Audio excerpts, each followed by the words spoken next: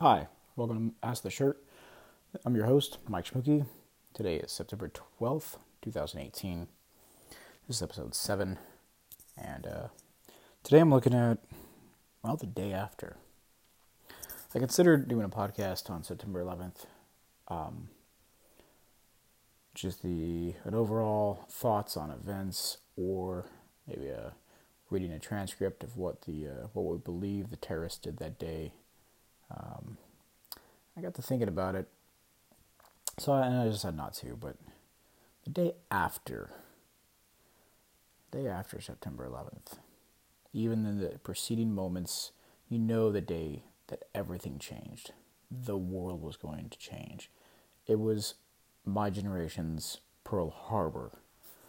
As I was a senior in high school, I was working as well.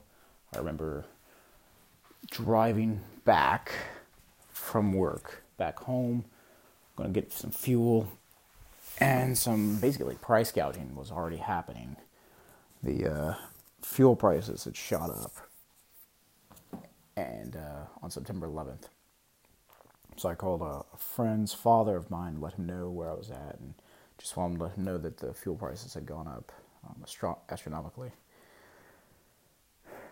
And so as I think about it, the day after was really when things started setting in, because stores ran out of U.S. flags immediately.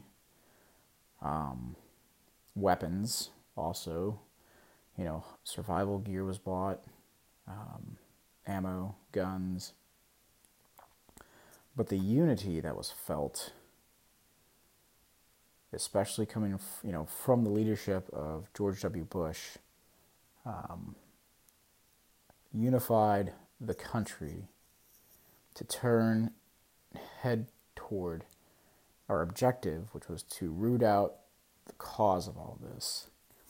As we discovered, Afghanistan, the country, had a governing body called the Taliban ruling it. They'd been involved in a civil war for a long time. There were, tribal factions that were against the Taliban. They didn't want so strict of Wahhabism implemented. But who we wanted that was there was Osama bin Laden and those masterminds behind the attacks.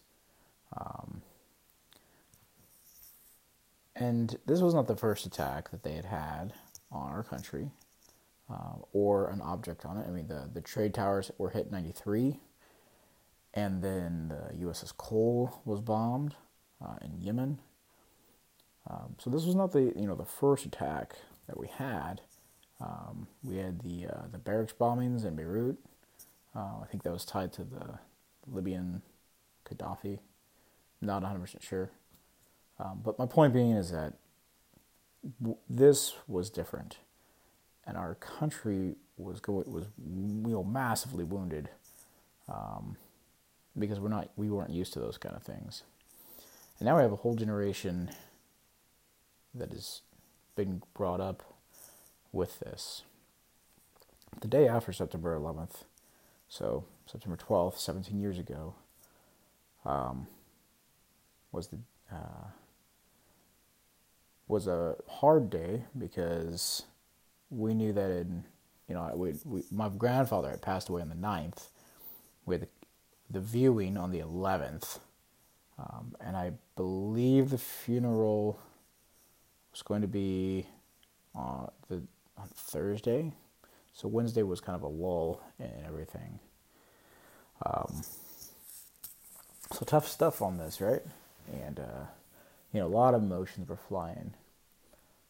Anger, being upset over my own personal loss of my grandfather, and trying to work through all of that while going through high school, and trying not to flip the script of, okay, I have a plan to join and go into the military, but it's going to be a couple of years because I have to finish up my college and so I can be an officer. As the title says, as the first sergeant, that it didn't end up that way. I did not go to OCS or OTS. At any rate, excuse me, sorry about that. At any rate, our country's unity was greatly amplified at the local level as well, because we started seeing the world in a different light and trying to do as much research as we could, and listening to any piece of information. And everybody was, on the September 10th, people were upset because George W. Bush was elected and had been the president for a while now. And September 12th, that all changed. The politics went out the window, and it was hey, we're in this together. We're going to go to war. We don't know when, but we're going to get this back. We're going to go after them. The preceding weeks, that's the way it stayed. And post-Iraq, so October 2001, we started going into Afghanistan and hitting targets. And then in 2003, we went to Iraq for completely different reasons. Still tied to the GWOT, the Global War on Terrorism, but a different operation. And then, as things came to light, and more information came available, and the divisions started in our country. After the presidential election of President Bush again, is the second term, more divisions started, and a call against the wars, and the differentiation wasn't put into place between Afghanistan and Iraq.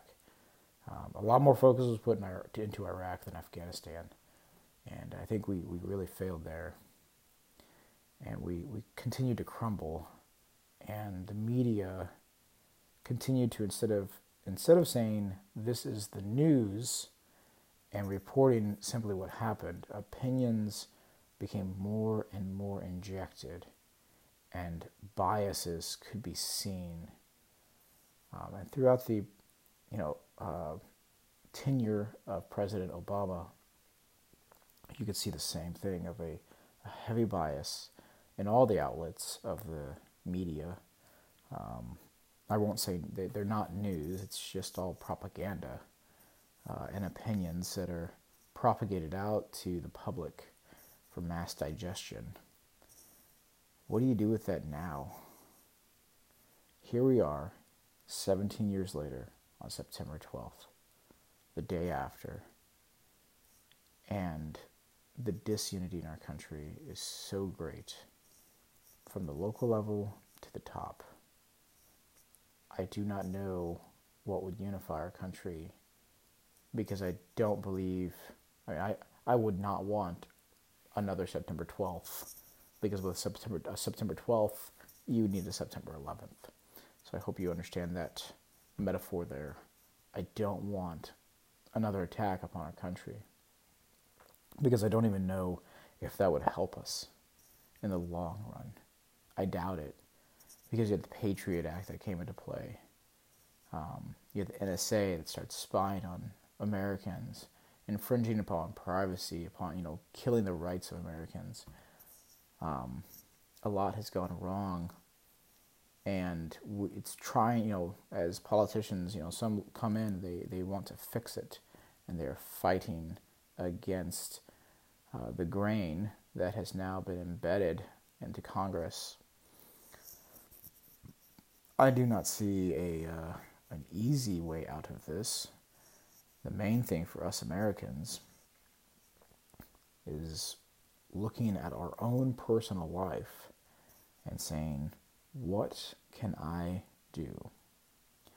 I think the first thing that you can do, and I can do, is to get rid of things that aren't important, and don't make opinions upon those things. And so I'm going to look specifically at Facebook or Twitter, these social media platforms that do not add value to your life, but rather make your life more complex, because it just adds a layer of emotions, it adds a layer of drama, essentially, and disunity. It destroys any fabric of togetherness that we may have, because it further puts us into a divide, which continues to it continues to drive our problem we have now with our country, that there's a right or a left. Okay, look, we're a republic, constitutional republic, and if we stick to it, we're okay. We've done some things wrong, but gosh, if we head down the path of fascism, statism, socialism, communism, those ideals, we're going to go down a path we can't return from, and the light that we have in our country is going to be gone. It's already fading, the light of liberty. We can turn it back on, we can make it brighter, but gosh, we can't go down these paths. Social media causes a divide. If we pull it out of our life, how much more for the better are we going to be? I think, personally, a lot.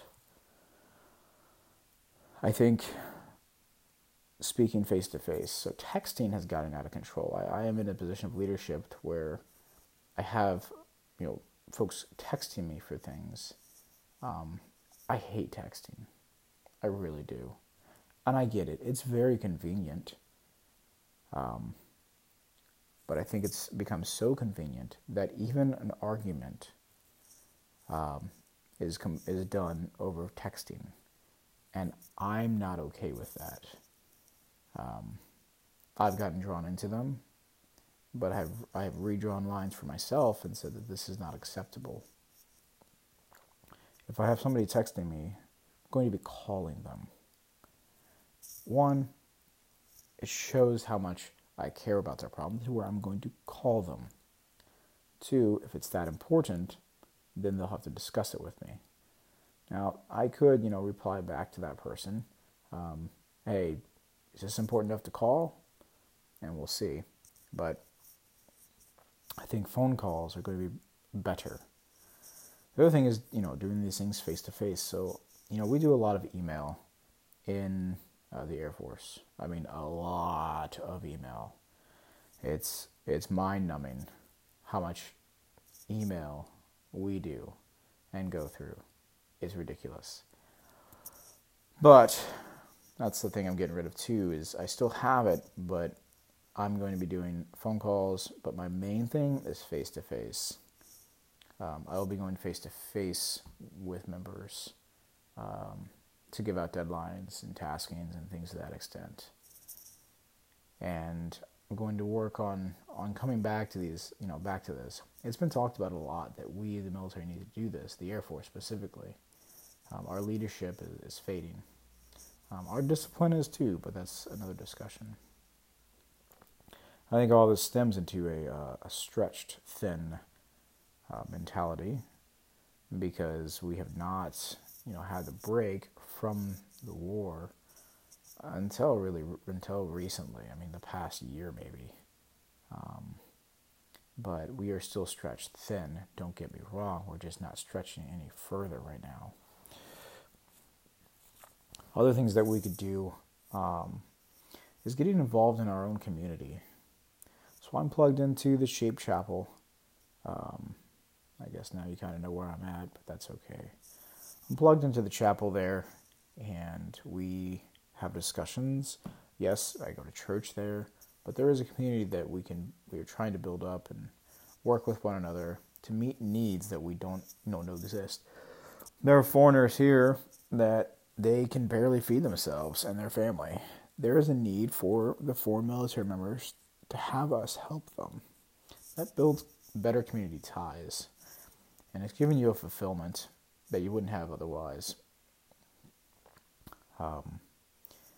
And it continues to build a unity within the military community, which we have to do constantly as well. there are, not everyone in the military is a conservative. Not that that's the way you have to go, but my point is that you have to understand that we are not all the same here. We have those that are, on the left side of the spectrum, if you will. Those that are on the right, far right spectrum, as well. Some that are centrist. Some that are, some that are libertarian. Some that are completely, what's the word that I'm looking for? Anarchist. We have those that are anarchists as well. But building those ties lets us to know each other. Hey, wait a second. You can have these different political leanings, but it's okay. You're just a different person, but they're still a human being. I think also removing the hyphens. If you're an Irish American, if you're an African American, if you are a Italian American, a German American, a Russian American, a whatever American, if you really want to start working on unifying, get rid of the hyphen. You're an American. I'm an American. And our code of conduct, for example, starts off with, I am an American. That's what we are. We're not, a subsect. We don't have classes. We don't have these breakdowns of culture. I get it that we have, remnants, and we have I want to bring the history of my people and things to that extent. Bring the best of them. America is supposed to be the melting pot of all the best things. If we make it a stew where there's chunks of this, there's chunks of that, a glob of this that doesn't dissolve, but it just seeps in and just kind of absorbs other things, that's not the best. That's not what makes it a fondue, if you will, or the best chocolate in the world. It's not a melting pot of anything. Those kind of things become rancid, especially because we don't have the heat of patriotism anymore either. Now, I'm not talking nationalism. That's different. I'm talking patriotism. Looking at that document, the Constitution, and saying, this is worth it. This freedom is worth it. These individuals being able to say what they want to say is worth it because it allows me to say what I want to say. If we look at one amendment, we have to look at them all. And there are many that you don't want to go away. And so, if we come back to being just Americans, you are going to find that your pride starts going up more because you're a citizen. You bleed red, just like the others. As a citizen of this country, as an American, it's different. Be proud of it. So folks, that's what I've got today. September 12th, 17 years after the attacks on our country. I ask that you please, let's get off the social media. Let's reach across the aisle and speak to one another. Let's talk face to face. Let's continue working on our community, building it up. Get off Twitter. Make the phone call. Don't text. Don't make those things happen over email. Do it face to face. And get rid of the hyphens. We're Americans. My generation, it's time to start acting like it. And the generation that's coming after me, it's time to start acting like it. You have to grow. Read the document, the Constitution, and know it was set up. And the reason it's lasted so long is because of the way it was set up. That's all I've got, folks. Thank you for listening to Ask the Shirt. It's Mike Schmooky, signing off.